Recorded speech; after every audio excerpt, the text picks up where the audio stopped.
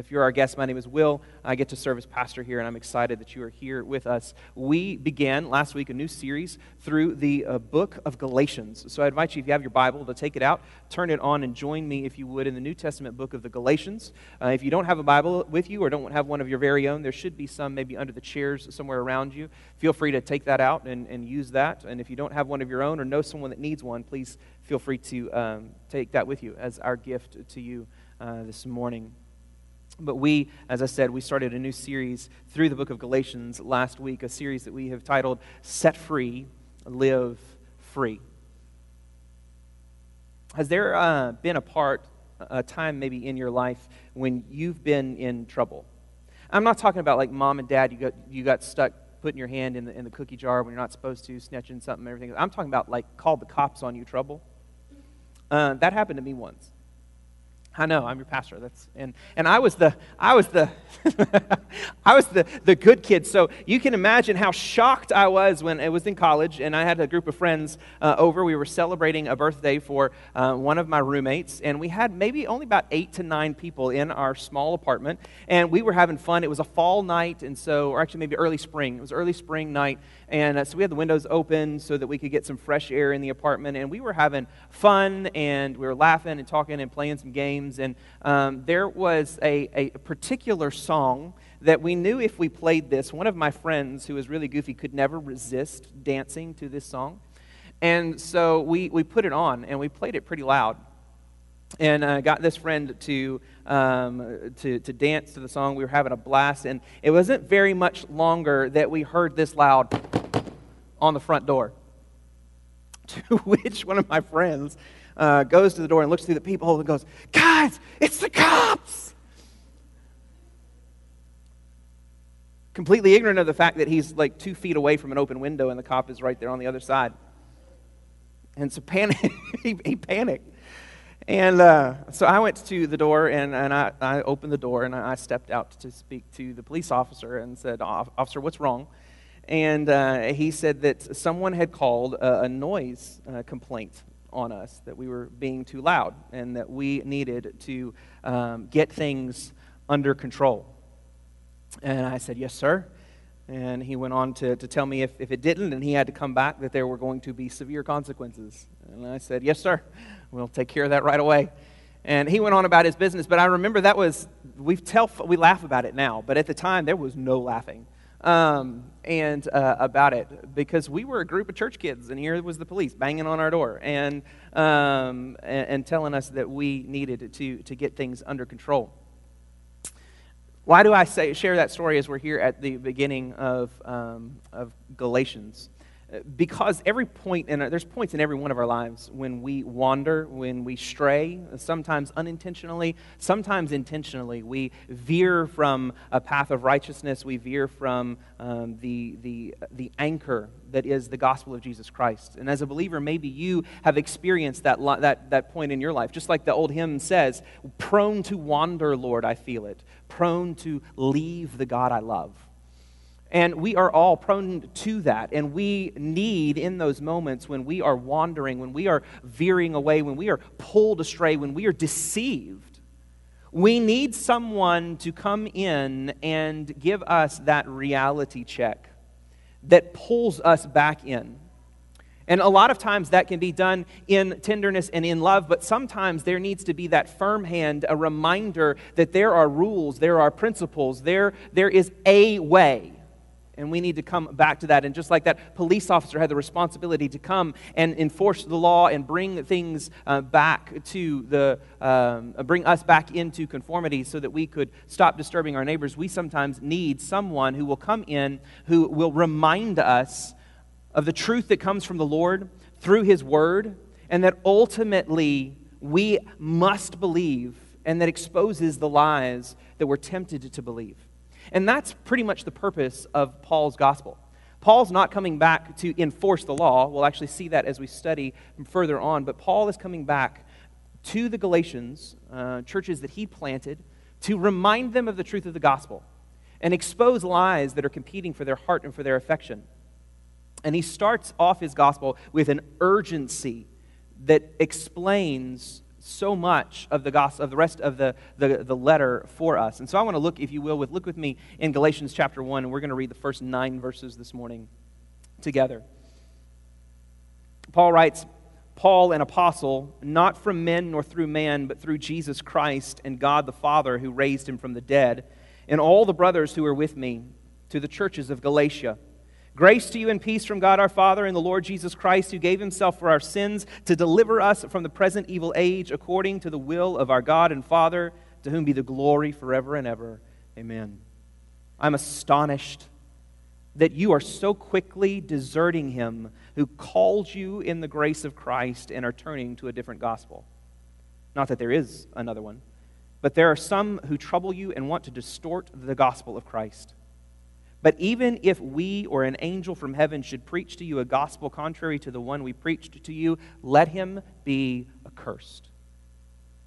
As we have said before, so we now say again, if anyone is preaching to you a gospel contrary to the one you received, let him be accursed. Would you pray with me? Father in heaven, we pray right now that in this time together, Holy Spirit, that you would come and that you would open our eyes and our ears and our hearts, that you would bring us to the place of humility as we look into the truth of your word. May you reveal to us what may be in our lives that are competing for our affections, what is leading us astray, that we might commit this morning to surrender ourselves completely and fully and totally to the true gospel, to the one and only gospel.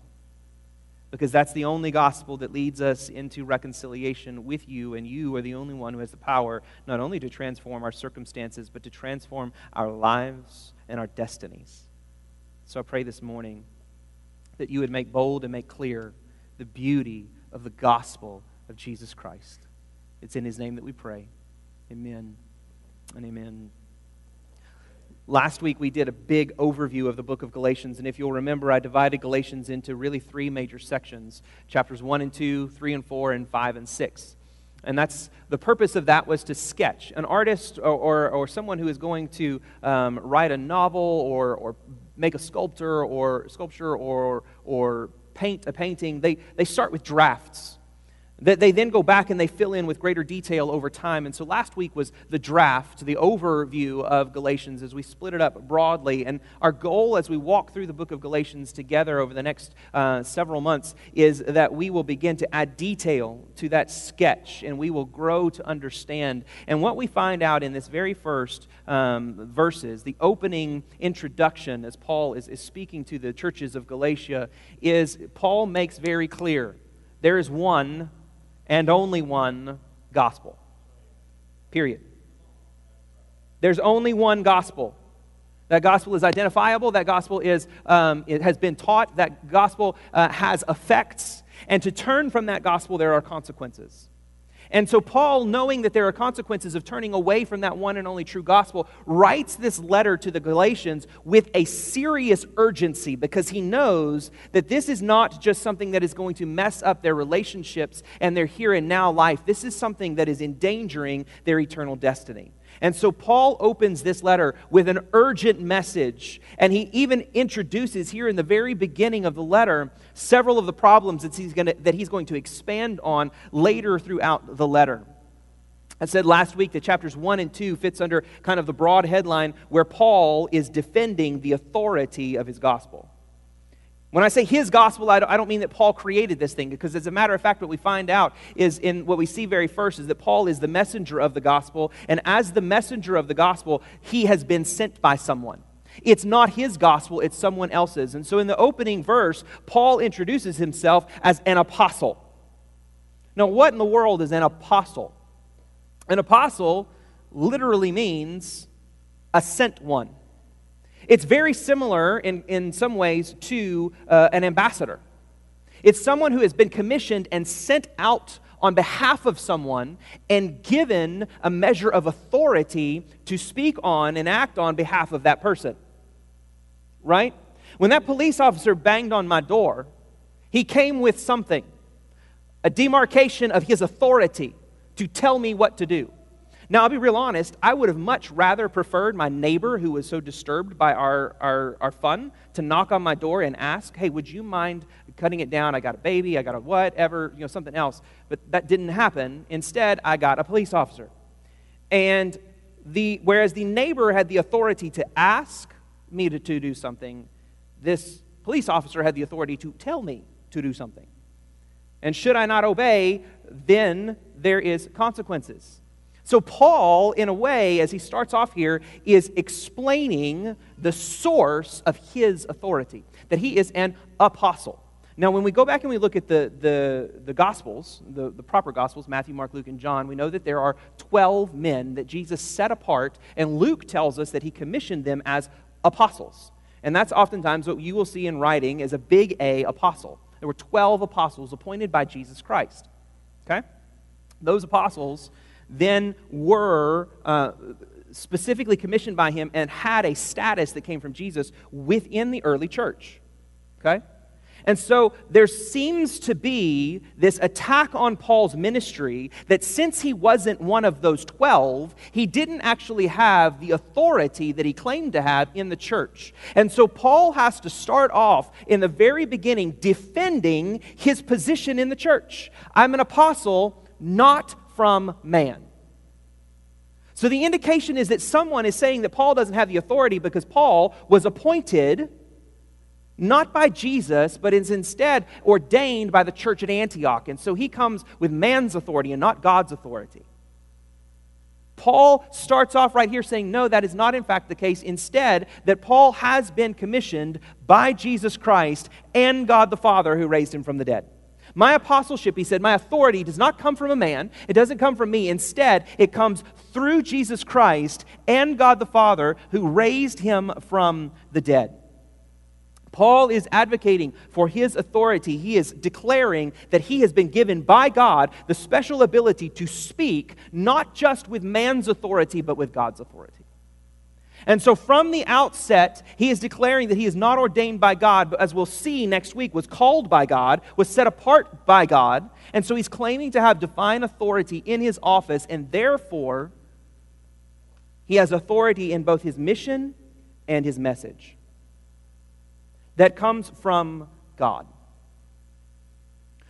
When we come to this book, brothers and sisters, as I shared last week, and I'll share again and again and again, what we believe to be true about these words are not simply some man's words who lived 2,000 years ago, 6,000 years ago, at any point of any of the men and writers of Scripture.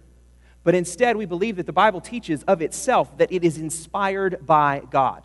Everything that God wanted communicated and written for you and for me, He oversaw the process so that it was communicated. So when we preach this book, teach this book, we are saying that this is God's word to you. Which is why Paul or Luke commends the Berean church over and against, I believe it was the church of Thessalonica, that they didn't like what Paul was teaching, though he in the book of Acts, though he could prove it from Scripture. But the Bereans, what did the Bereans do? They took everything that Paul taught and they checked it against Scripture. And so from the very outset, as we're thinking about what this means for you and for me, that Paul is declaring that he is an apostle given a divine authority, it means that Paul is saying from the outset everything that he has taught to this church and everything that he's going to remind them of in this letter is God's word. And if it's God's word, we must conform our lives to it. If it's God's message, it's not our ability or responsibility or privilege to bend God's words to our will. We must bend ourselves and bow ourselves to it. But it's also important that Paul says here, he's not the only one sending this message. Did you see that? Even though Paul is an apostle with a divine authority of God, he's not the only one writing this letter. He goes on in verse 2, says, all the brothers who are with me. Paul is writing this in community with other brothers and sisters who are in agreement with him as he sends this message to the churches all throughout the region of Galatia.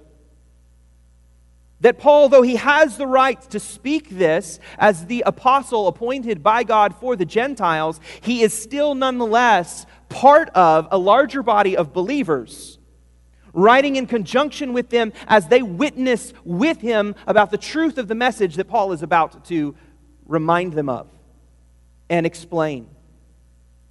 And it tells us the significance and the importance of being with brothers and sisters in Christ. Even Paul wasn't attempting to do this on his own, but he had others gathered around him to support him, to encourage him, to bear witness with him about the truth of the gospel of Jesus Christ and communicate that. And so Paul and these witnesses, as they are messengers, they send the message of the gospel, which is what Paul articulates in verses 3 and through 5. When that police officer came to my door, he didn't just come in his authority, he came with a message. And there was authority in his position as a police officer, and there was authority in his message because it reflected the law that he was there to enforce. Namely, that if you don't pull this down and bring your noise control or your noise complaint down underneath, then you'll not just be charged with a noise complaint, you will be charged with disorderly conduct or disturbing the peace if you refuse to comply. Paul doesn't hesitate in this letter to introduce the truth of the gospel. He is going to build on it and he's going to expound on it and expand it as we go into the rest of the gospel. But right here at the very outset, he holds no punches. He hits them with a beautiful summary of the message of the gospel of Jesus Christ. As he says in verses 3 and 4, he prays over them grace and peace from God our Father and the Lord Jesus Christ, who gave himself for our sins to deliver us from the present evil age according to the will of our God and Father, to whom be glory forever and ever. Let's work that backwards a little bit, okay? Let's start at the end, because he starts off of what he's praying over them, and then he explains where that comes from. So let's go to the end. Where does it start? It starts with God, the Father in all of his holiness and all of his glory, the Father to whom glory be forever and ever. That God and Father had a desire, a will, to rescue and redeem people. And in working with that will, the Father sent his Son, who willingly went. And that Son delivered us from a broken and an evil age.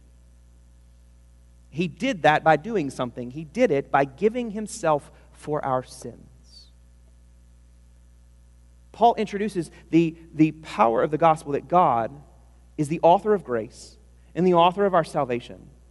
And what the Father designed and willed and planned, what he authored, the Son comes into the world in working with the will of the Father to accomplish on our behalves as he gave himself for our sins. Sins are anything that we do. We've seen it as we've rehearsed the gospel together over the last several months. Remember, sin is any way that we attempt to flee from God's perfect design and do in our own strength, in our own way, in our own will, what only God can do. When we reject God's plan and instead try to impose our own and live in our own, that is sin. It's trying to be God. And there's a consequence for that. God, in his love for us, sent his Son to pay for that consequence. He gave himself. He sacrificed himself. An essential point of the gospel is not only that you and I are sinners, but there is a consequence for our sin, namely separation from God, not only in physical death, but spiritual, eternal death. And God did what was necessary to pay for that consequence in his Son, Jesus Christ. And it was God who wanted it, and it was Jesus who did it. So there's an important something to see in this. Brothers and sisters, what I want you to know, if you are here today, anyone, you're not loved because Jesus died for you. Jesus died for you because you're loved by God first. God loved you. He does love you. No matter where you're at, he has a will for your heart and for your life. And he's done everything that is necessary through his Son to rescue us, to deliver us from the evil age. Now, there's a tension in that, because the truth of the matter is, have we been delivered from this evil age? Yes and no. Spiritually, there is the reality that we have been born again, using Scripture's language. We have been given a new life in Christ. We've been adopted as sons and daughters, but we are still in this evil world and suffering under the reality of sin around us. And so there is this tension that exists between the already and the not yet. We have already been saved, but one day we will be fully saved from the presence of sin itself, and all of sin's power in our lives will be vanquished once and for all. And so we live in this tension, and it's in that tension that we then struggle with our faith and with our understanding and our faithfulness to the gospel of Jesus Christ. So Jesus gave himself for us. And the result of all of that, when we believe on Jesus Christ, is grace, where God gives us what we don't deserve, which is sonship, being adopted into his family, a new heart, a new life, a new destiny, a new future. The freedom to live as sons and daughters of God, that is grace. We can't deserve it. We don't deserve it. We can't earn it. And a peace that even in the midst of this tension between the already and the not yet of our existence and our identity and reality, there is a peace that surpasses understanding that comes from knowing what Jesus Christ has done for us and who Jesus Christ is with us even now. So grace and peace aren't things that we have the ability to stir up within ourselves. Instead, there's something that must be bestowed upon us by the Father and the Son through the application of the truth of the gospel. We'll see in just a minute that the people of Galatia, the churches of Galatia, they're no longer at peace. Instead, they are troubled. Because they're not experiencing the freedom that comes from the grace of the gospel. Because when we turn away from the gospel to something that is less than the gospel, we're turning again into a slavery by forsaking the peace that God provides only through his Son, Jesus Christ. And so there is a peacelessness, an anxiety, a stress, a strain that is happening in the churches of Galatia as they are turning to something that is less than the gospel. So we must understand, brothers and sisters, if the gospel is the source of grace and peace, because the gospel is what connects us to the God and Father and Lord Jesus Christ, who are the givers of peace, then the gospel is everything. We must know the gospel. Not just know it in our heads, brothers and sisters. We must be saturated with the gospel. Have you ever, some of you, you've got probably a dried, crusty sponge somewhere in a cabinet buried in your house. That sponge, what good is it to you? It's a good chew toy or fetch toy for the dog, right? But it has no ability to do for you what it needs to do. If you take that dried out, crusty sponge and you have a big bucket of water right there and you bring that sponge and you dunk it in there and you pull it out, just like that, how saturated is that sponge with the water in that moment? Not very. Maybe a little bit on the surface. And yet, brothers and sisters, that is where many Christians are living their lives. Their heart is that sponge that is so in desperate need of the grace and the peace of the gospel of Jesus Christ. And what we're doing is coming to church week upon week upon week, and we're like that sponge just getting dropped in the bucket and pulled right back out.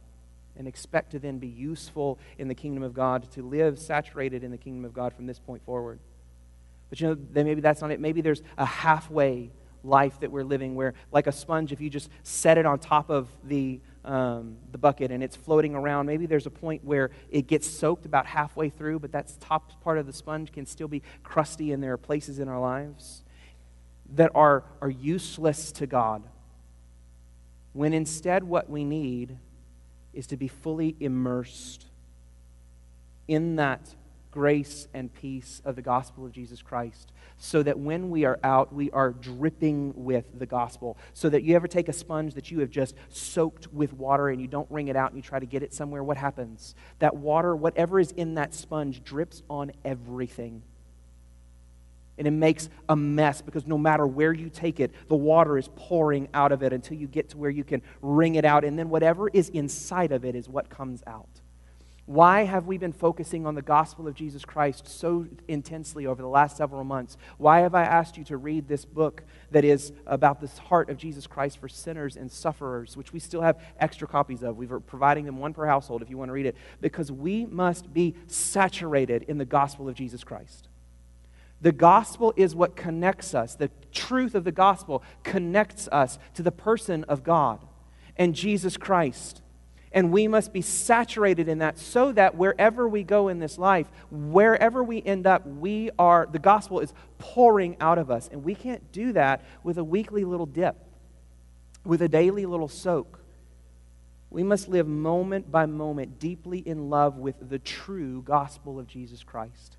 And when we are in love with the true gospel of Jesus Christ, anything that is less than the true gospel of Jesus Christ is repulsive to us, which is why we see Paul is repulsed by the mess that is going on in Galatia. The mess that is happening as they are turning to something that is not the gospel. There's a problem that has come from this gospel that is no gospel.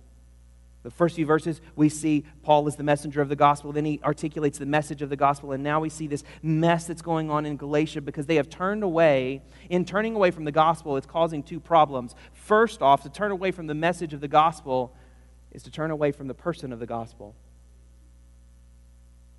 We say regularly the gospel transforms lives, but I'll be real honest, that's really not fully true, is it? Jesus transforms lives. God transforms lives. But as what we see right here, in turning to a lesser gospel, Paul says, I'm astonished that you are so quickly deserting him. Not it, him. You're committing treason. You're giving your heart to someone other than the God who has done all of this for you, who has rescued you, delivered you, has saved you. By turning to another gospel, you are turning to another God.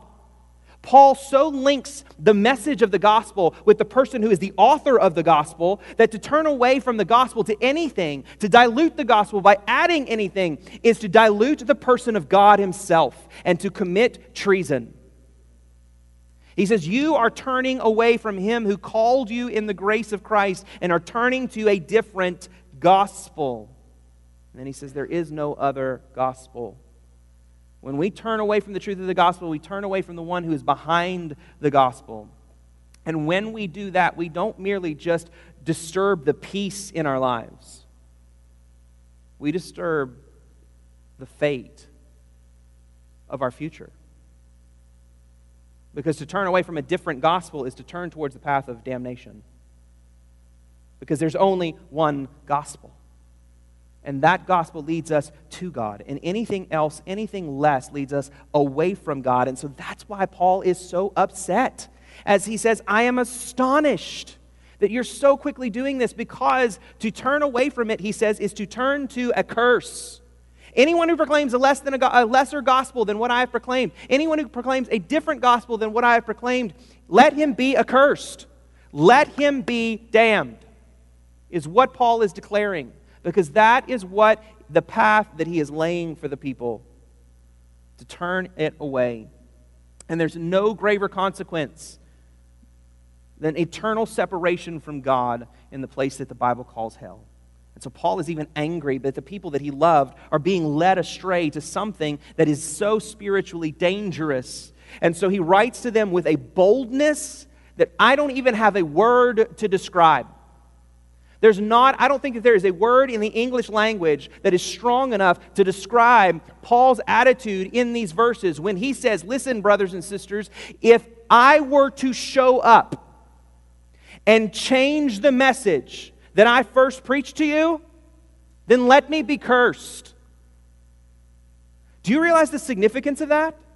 If Paul comes back to Galatians and say, hey guys, I got a little bit of this thing wrong, so we're going to tweak it a little bit. Paul says, if I show up and do that, then let me be cursed. If an angel comes from heaven and declares a different message than the one that I have declared to you in the past, let the angel be accursed. Do you realize how serious that is?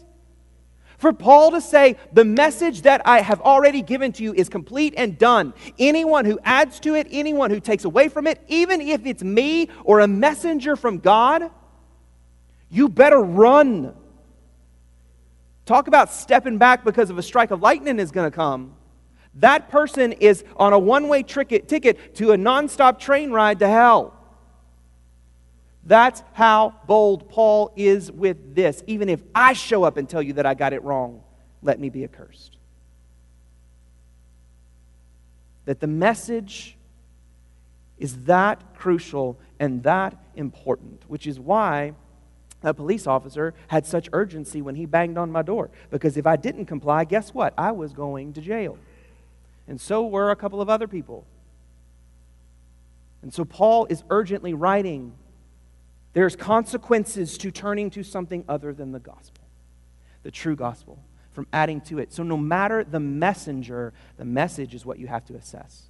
Brothers and sisters, there are a lot of really popular preachers that are a whole lot better than me, that are really funny, that are really engaging, that are really, just they're blowing and going in ministries, and they have a huge platform. How do we know which ones are safe? We have to know the gospel good enough and well enough to know when they veer from it. Because I don't care who it is. If it's Adrian Rogers, if it's Billy Graham, if it's John MacArthur, if it's anybody, and they veer from the message, they're taking you to hell. No matter how experienced, no matter how popular, no matter how big the platform. So we must be wary. And we must judge the messenger based on the message that he is bringing. Just because there's a book that is a bestseller in Lifeway doesn't mean it's good for you. It doesn't mean that the message is true. Anyone who comes and says, brothers and sisters, I have the same authority, or even implies, I have the authority that Paul had because I've met Jesus, run. Because the message of the gospel is done. That's not to say that God doesn't lead and interact in our lives. The personal Holy Spirit is there to lead and guide and direct us, but He will never give a revelation that alters in any way the gospel of Jesus Christ. And we must be wary of the people who say, God said this, God gave me a download of this, fill in the blank. It always comes back to, like the Bereans, go to this word. Does it match the gospel that is there? But there are ways, brothers and sisters, that you and I, we addressed a little bit last week, the ways that you and I are prone to do just this. Just like the Galatians, to turn away from the gospel, to turn to something less than the gospel or to add to the gospel. And just really briefly, we'll work these out as we continue on through the Galatians, ways that we will distort or twist or dilute the gospel. Whenever you hear language that in any way ties your identity to God based on your working in your own strength or power, you've turned to a different gospel. Whenever you or someone else begins to work according to their own rules, regulations, cultural practices, we have a tendency to take what is a cultural practice and elevate it to gospel truth, right? I shared this with a group that was in church. Why do we meet on Sunday mornings at 10 o'clock? Why is that the most popular time for church in the world or in America?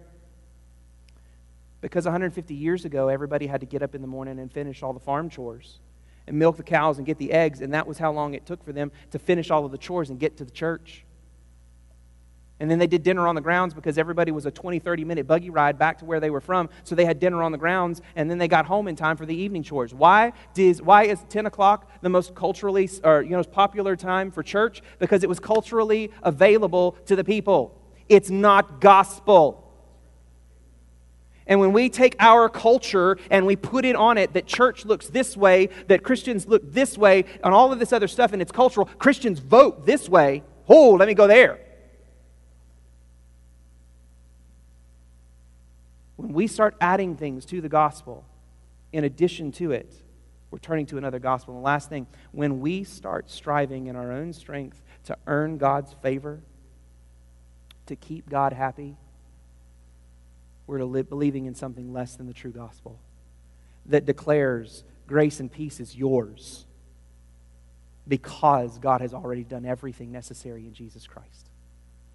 So, brothers and sisters, what we need to do this morning is we need to do a hard heart check in our lives, looking for ways that we're adding to the gospel, that we're taking away from the gospel, that we're turning away from Jesus Christ. So some man-made something that says if you don't do X, Y, Z, or if you do X, Y, Z, God's not real happy with you.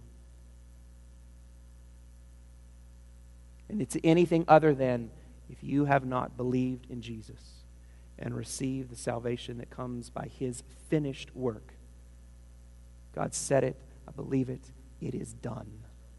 Now what Jesus says? It is finished. Tetelestai, paid in full, period. We can trust and we can believe in that. Brothers and sisters, we cannot afford to be arrogant, to think that this is just a problem for this church. Brothers and sisters, he's writing not just to one church, but to several churches throughout Galatia. And this is Paul. Paul planted them. Paul pastored them. I don't care how much you love me, thank you so much. I will never be the pastor for you that Paul was for them. And these people have quickly turned to something less than the message Paul preached. If they're prone to wander that way, how much more you and me?